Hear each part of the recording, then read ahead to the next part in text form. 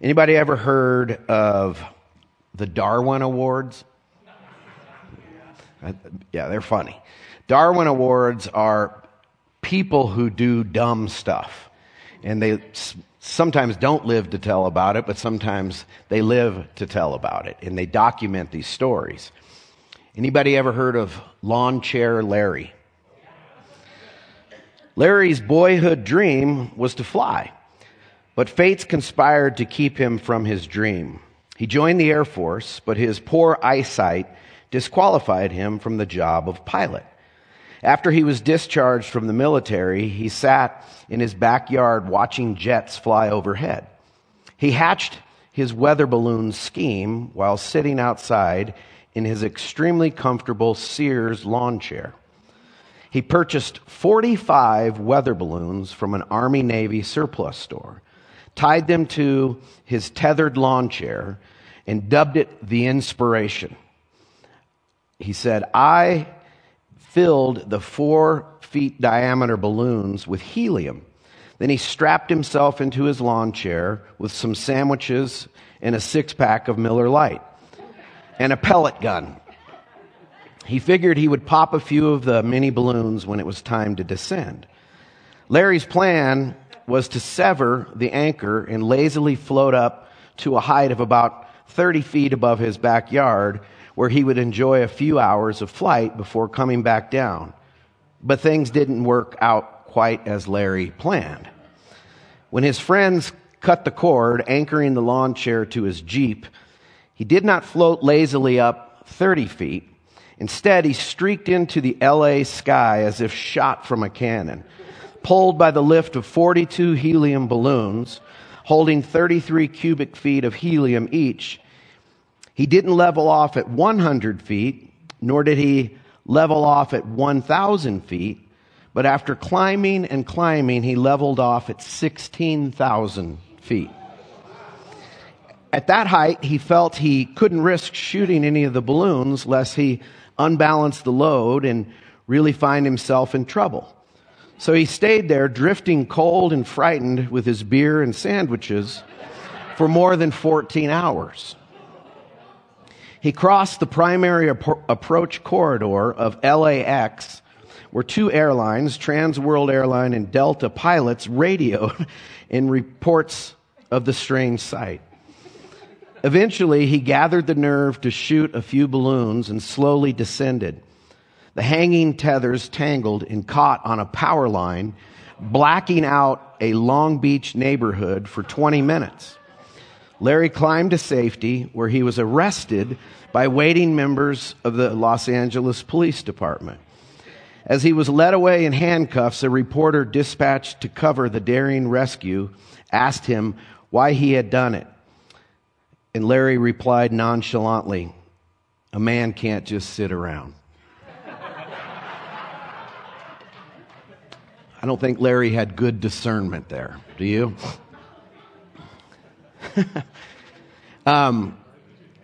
You know the old saying, there's an old saying that you learn something new every day. I think that might be like a euphemism for I should have known this or should have paid better attention in school, possibly. And this week I was on the Google and I found a piece of American history that I didn't remember. Maybe you know this, maybe you didn't. But in the 1860s, Alaska, the state of Alaska as we know it, was part of Russia. The Alaskan territory was owned and part of Russia.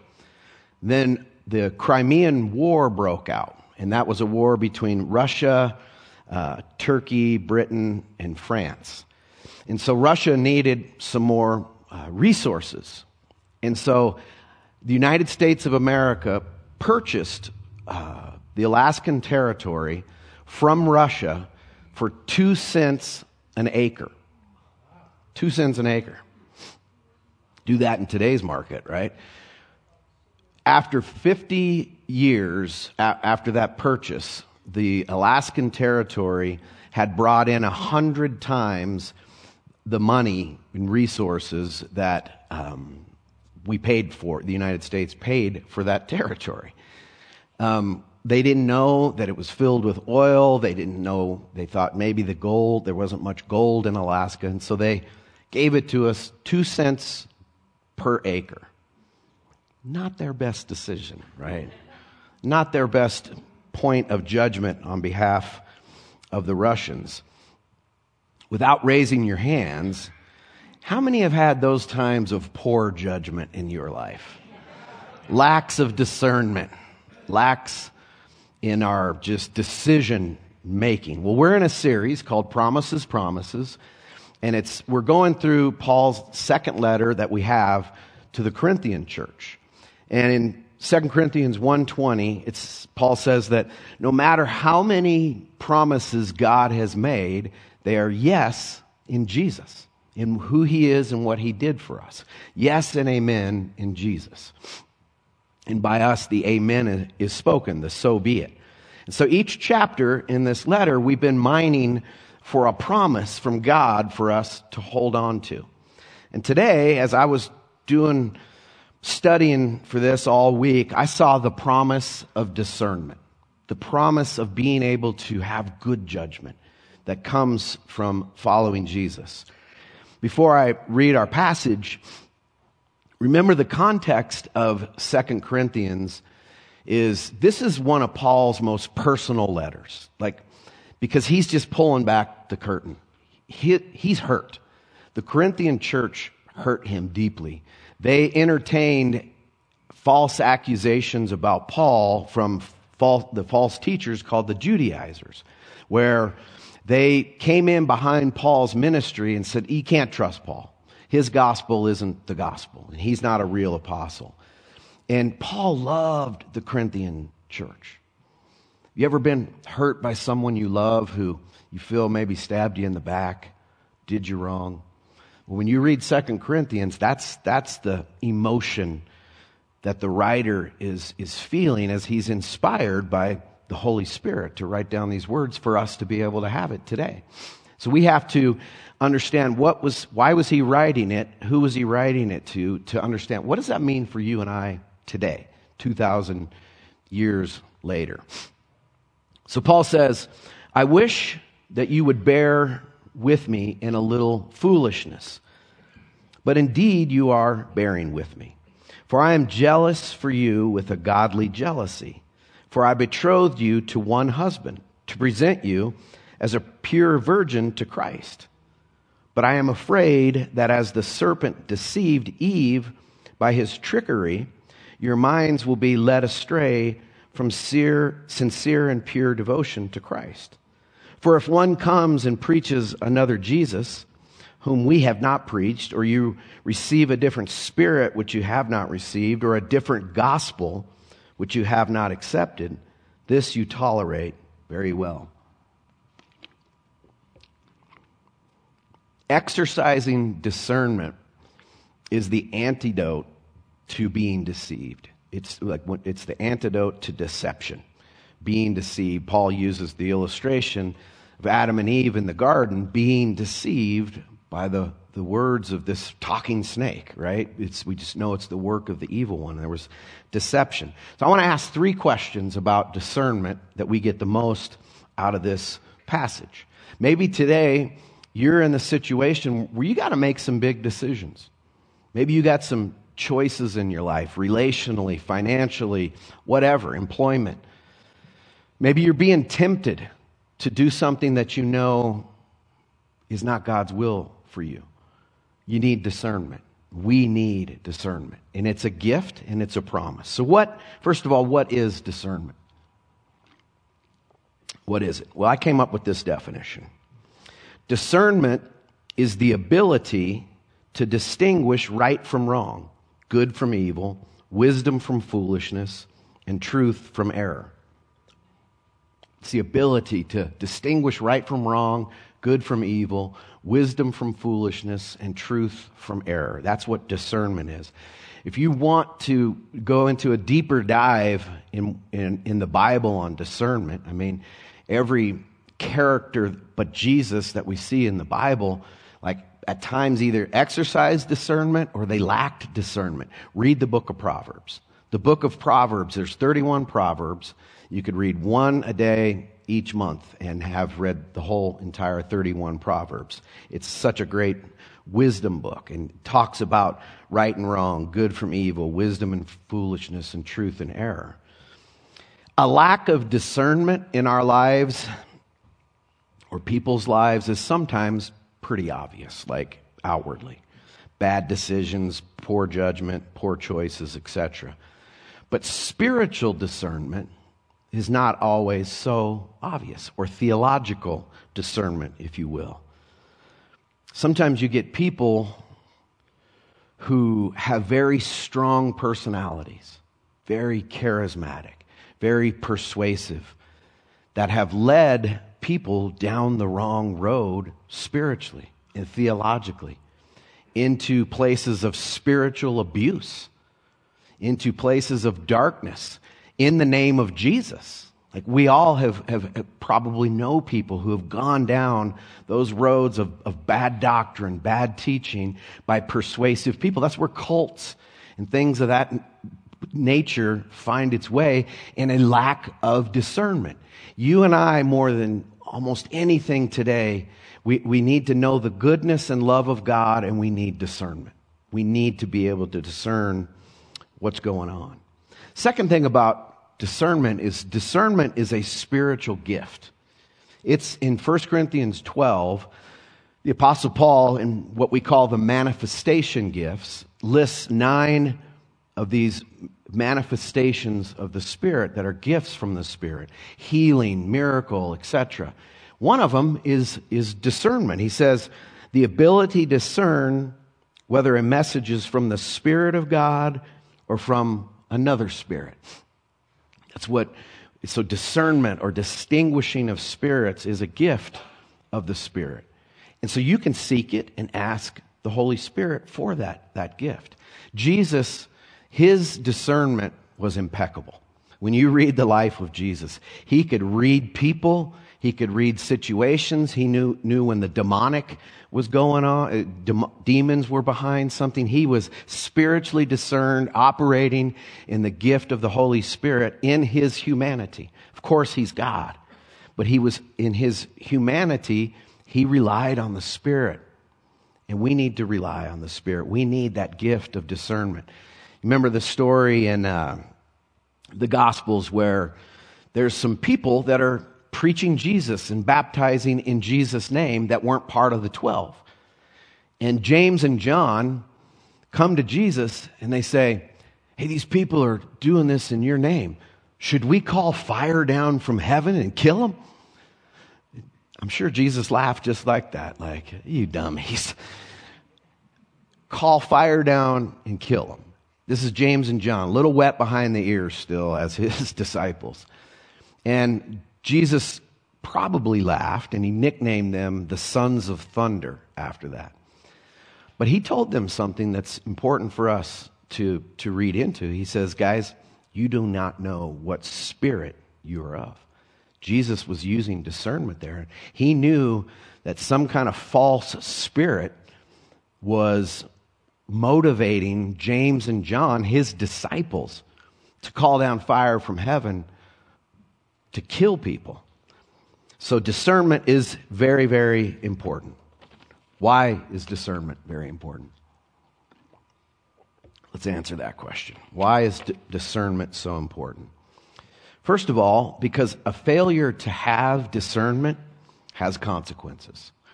It has consequences. In my life, when I look back and I made poor judgments, lack of discernment, there's consequences. Can you relate?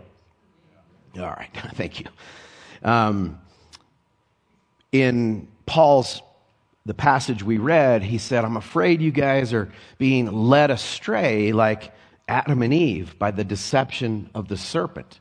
And we see that story in Genesis 3, right? The lack of discernment of Adam and Eve led to the fall, led to death. God had told Adam and Eve, he said, listen, you're blessed. I've blessed you. You can eat of any of the trees in the garden. But the one tree I don't want you to eat from is the tree of the knowledge of good and evil. If you eat from it, you'll die, physically die.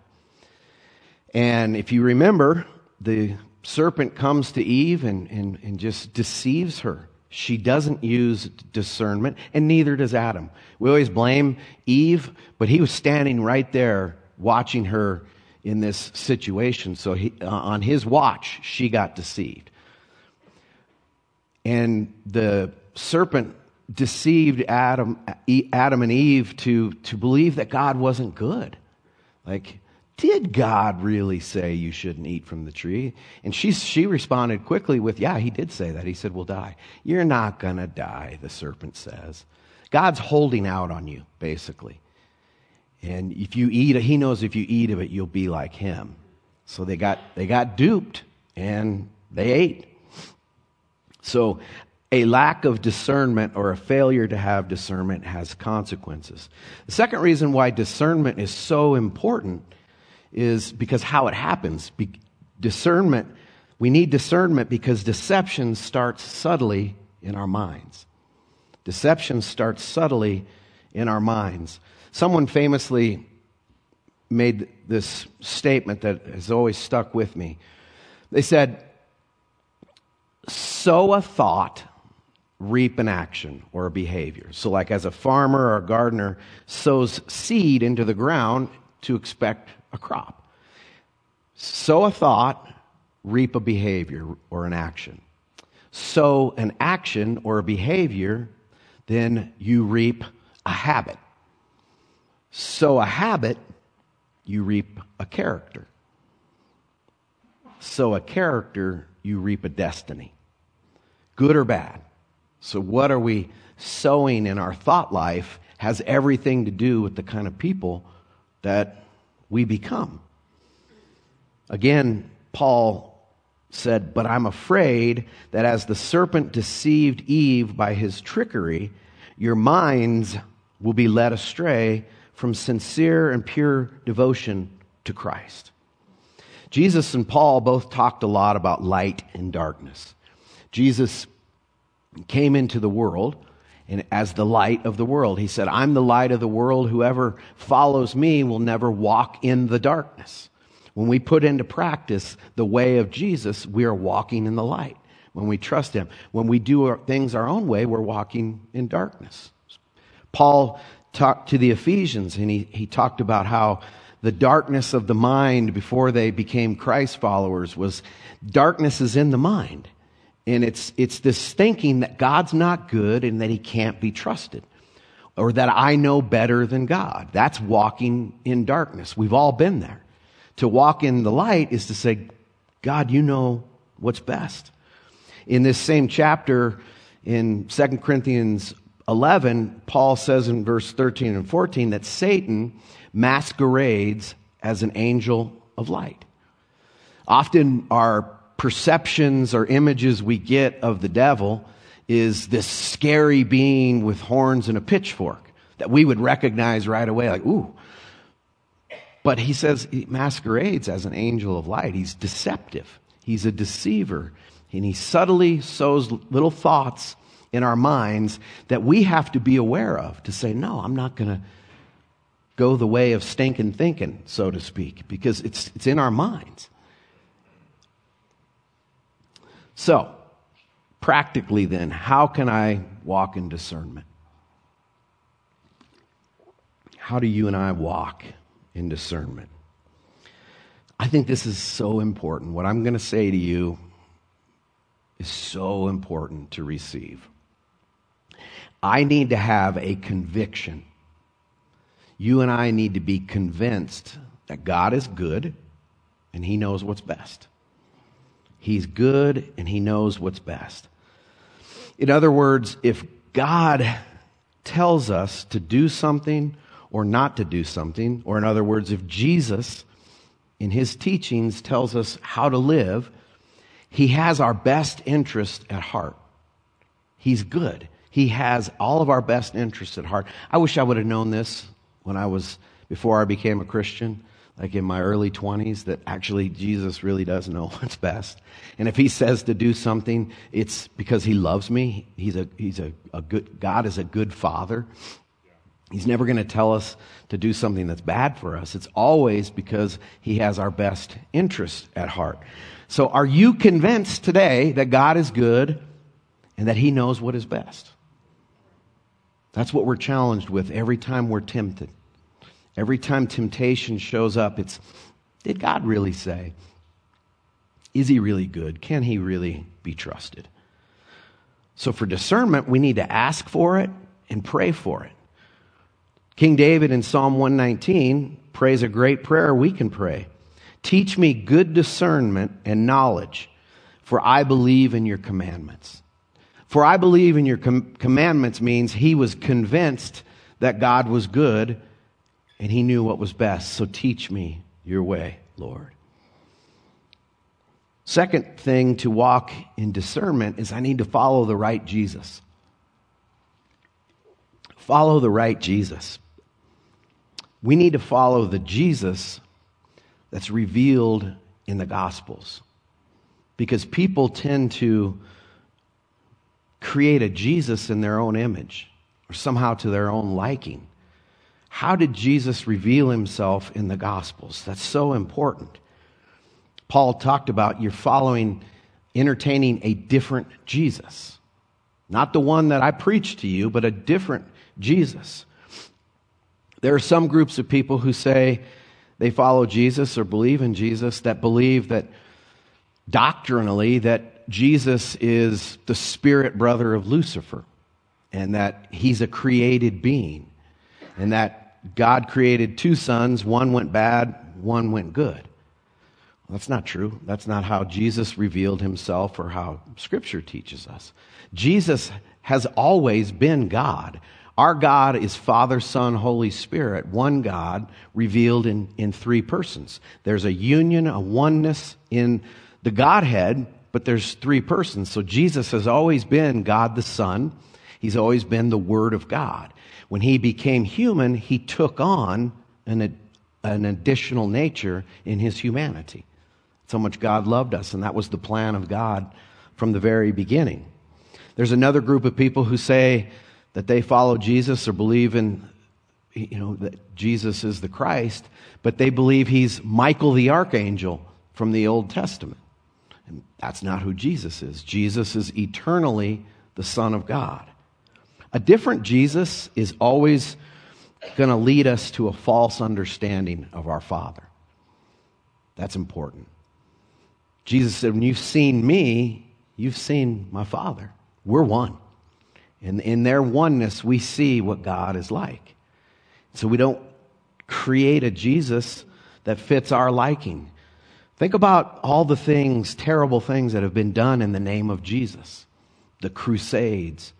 Stuff going on today. I see it on social media. And I'm like, you don't know Jesus. That's not Jesus. That's your own political Jesus or your ideological Jesus or your national Jesus. How did Jesus reveal himself in the Gospels is so important for us to understand. When you follow the real Jesus and you go to those words in red in the Gospels and you read those words and you apply them in your life, you're going to walk with discernment and you will follow the way of peace always because Jesus is the God of peace. Thirdly, I need to understand the real gospel.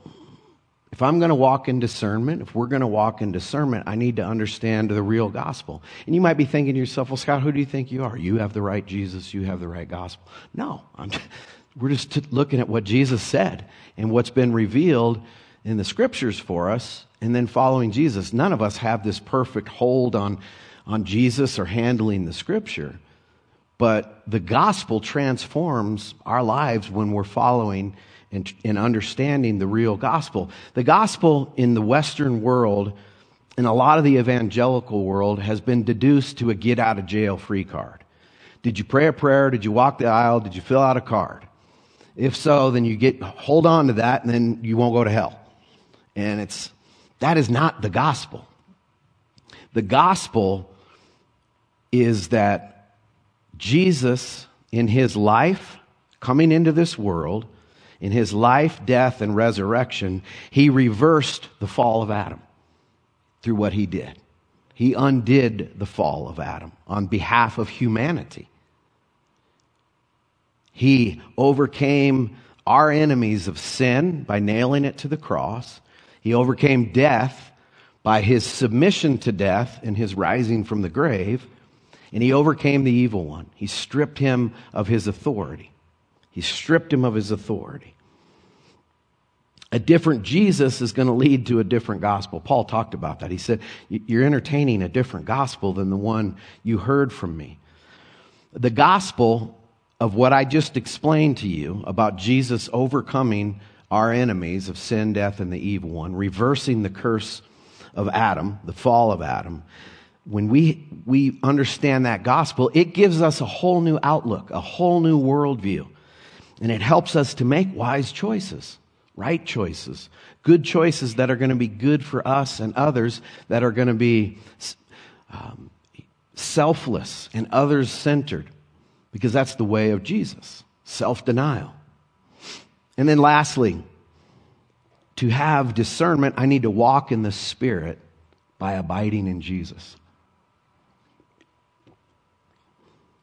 I think those two things are the same thing. To walk in the Spirit, to abide in Jesus, are the same thing.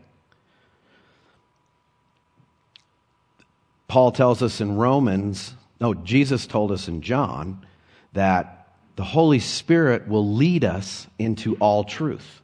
He's the one that leads us into all truth. Two passages that mirror each other. Galatians 5. But I say, walk by the Spirit, and you will not carry out the desire of the flesh. For the desire of the flesh is against the Spirit, and the Spirit against the flesh. For these are in opposition to one another, in order to keep you from doing whatever you want. And then Jesus in John 15, he told the disciples, he said, abide in me, or remain in me, and I in you. As the branch cannot bear fruit of itself unless it abides in the vine, so neither can you unless you abide in me. I am the vine, you are the branches. He who abides in me, and I in him, he bears much fruit. Check this out. For apart from me, you can do nothing. That's a total dependence upon Jesus. And friends, that's the best place to be, is with Jesus. I'm glad apart from him I can do nothing, because I'll just screw it up. You relate? If it's left to me, I'm going to screw it up. But when we're abiding in him, we can do all things through Christ who gives us strength. We can have discernment. We can have joy. We can make good choices when we are convinced that he's good and has your best interest at heart. That's so, so, so important. So I wonder today, as we're getting ready to take communion together, I wonder if you would just take a moment with me and ask yourself the question, where do I need discernment in my life right now? What choices, what situations, what decisions in all areas of your life, relationally, your occupation, financially, whatever it is, temptation, where do you need to make a good choice? Where do you need discernment? Think about that with me just for a second.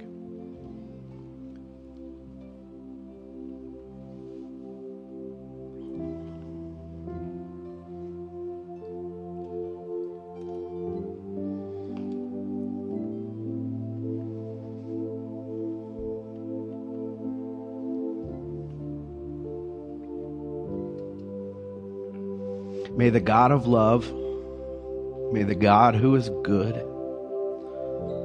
may the God of all wisdom give you the discernment and wisdom that you need, and that what you're thinking in your mind right now.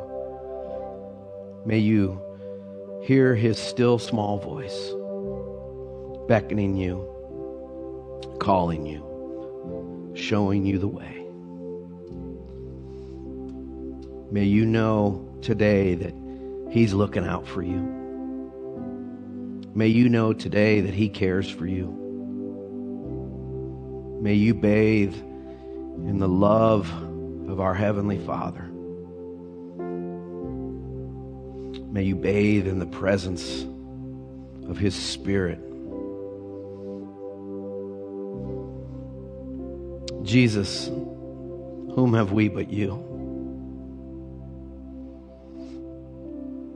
Lord, we're not going to fear circumstances, situations, and we're not going to take matters in our own hands.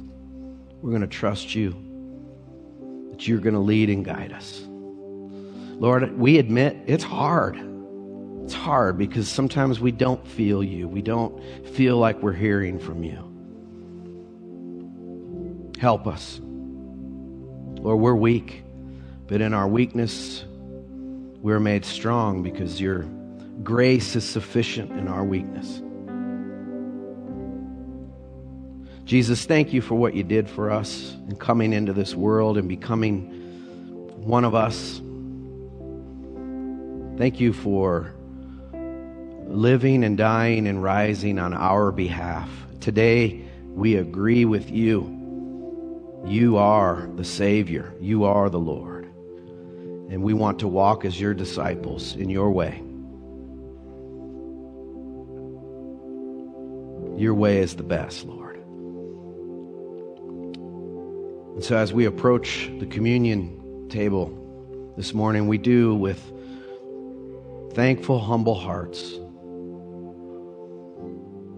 for all that you've done for us, that you're doing, and what you have planned for us in this life and then ultimately the life to come. You're the best. We praise your holy, holy name, Jesus. We praise you, Father. We praise you, Jesus. We praise you, Holy Spirit. Thank you for the gift of life and eternal life. And as we take the bread and the cup, we reflect on the reality of what you've done for us, and we trust you. In Jesus' name, amen. We have 2 tables up here, and there's communion in the back of the room as well. If you want to kind of come around and make it not get too jammed up here, traffic jam. There is gluten-free options for those of you that need that. We try to think of everything here. But let's come grab the elements and then bring them back to your seat. We're going to sing a song, and then we'll take them together corporately.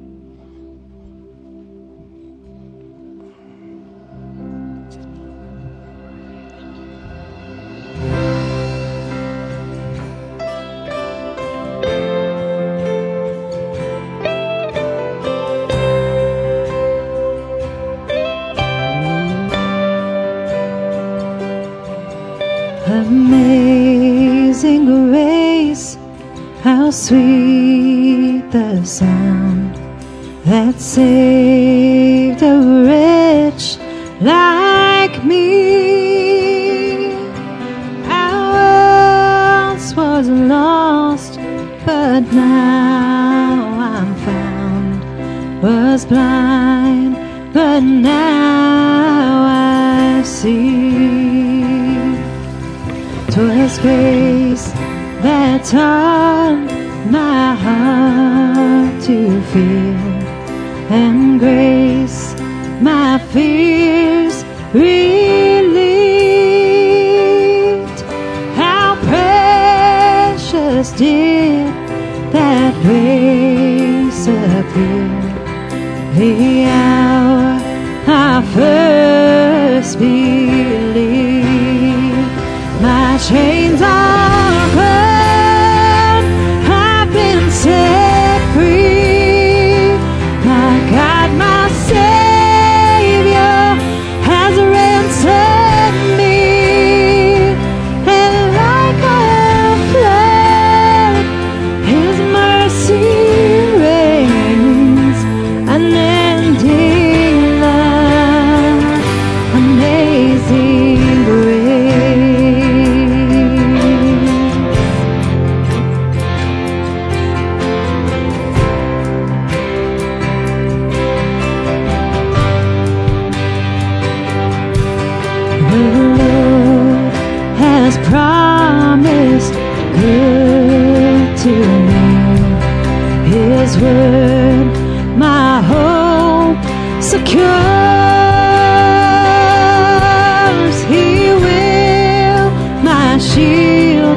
and portion be, as long as life endures.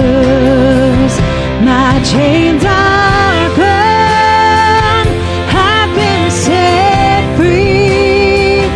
My God, my Savior has ransomed me.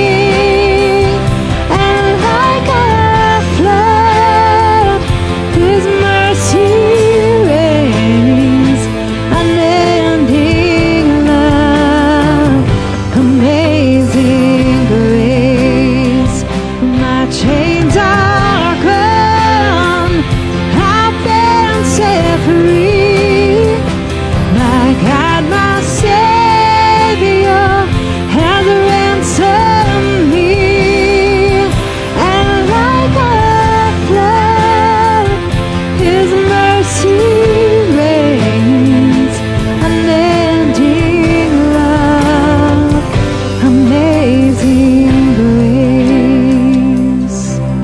The Lord has promised good to me.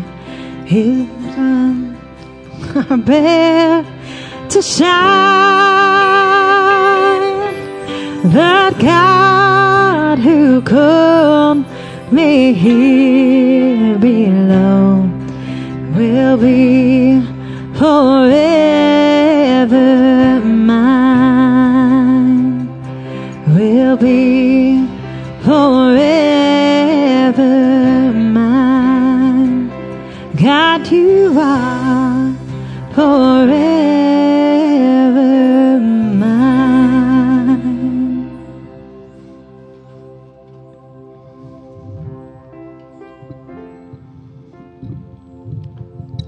The Apostle Paul wrote to the Corinthian church in his first letter. He says, "For I received from the Lord that which I also delivered to you, that the Lord Jesus, in the night in which he was betrayed, he took bread.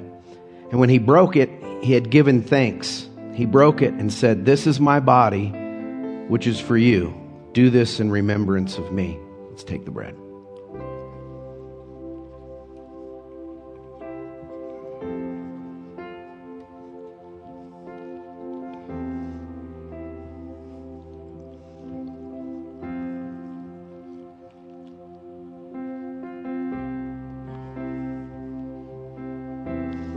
In the same way, he took the cup also after supper, saying, "This cup is the new covenant in my blood. Do this as often as you drink it in remembrance of me. For as often as you eat this bread and drink this cup, you proclaim the Lord's death until he comes." Let's take the cup.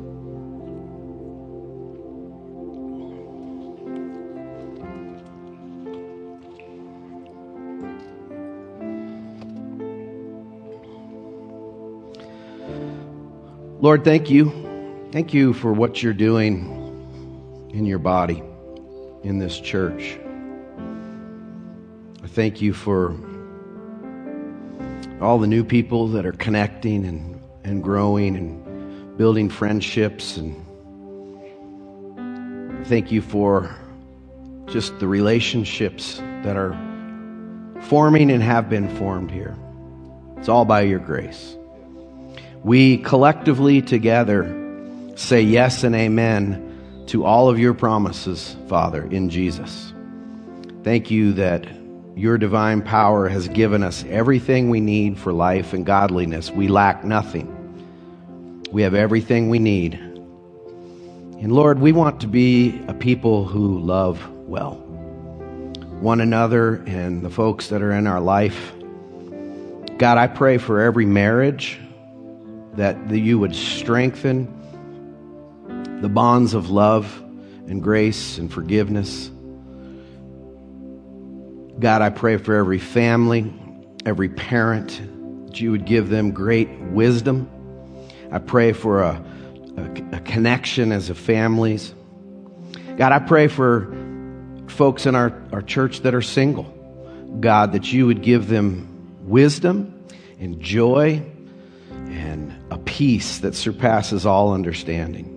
God, I pray for our young folks, our students, and our children, that they would grow following you, believing and having a conviction that you're good and that you know what's best. Impart that to them. And Lord, we just collectively say we love you. We love you so much. Thank you that you first loved us. In Jesus' name, amen.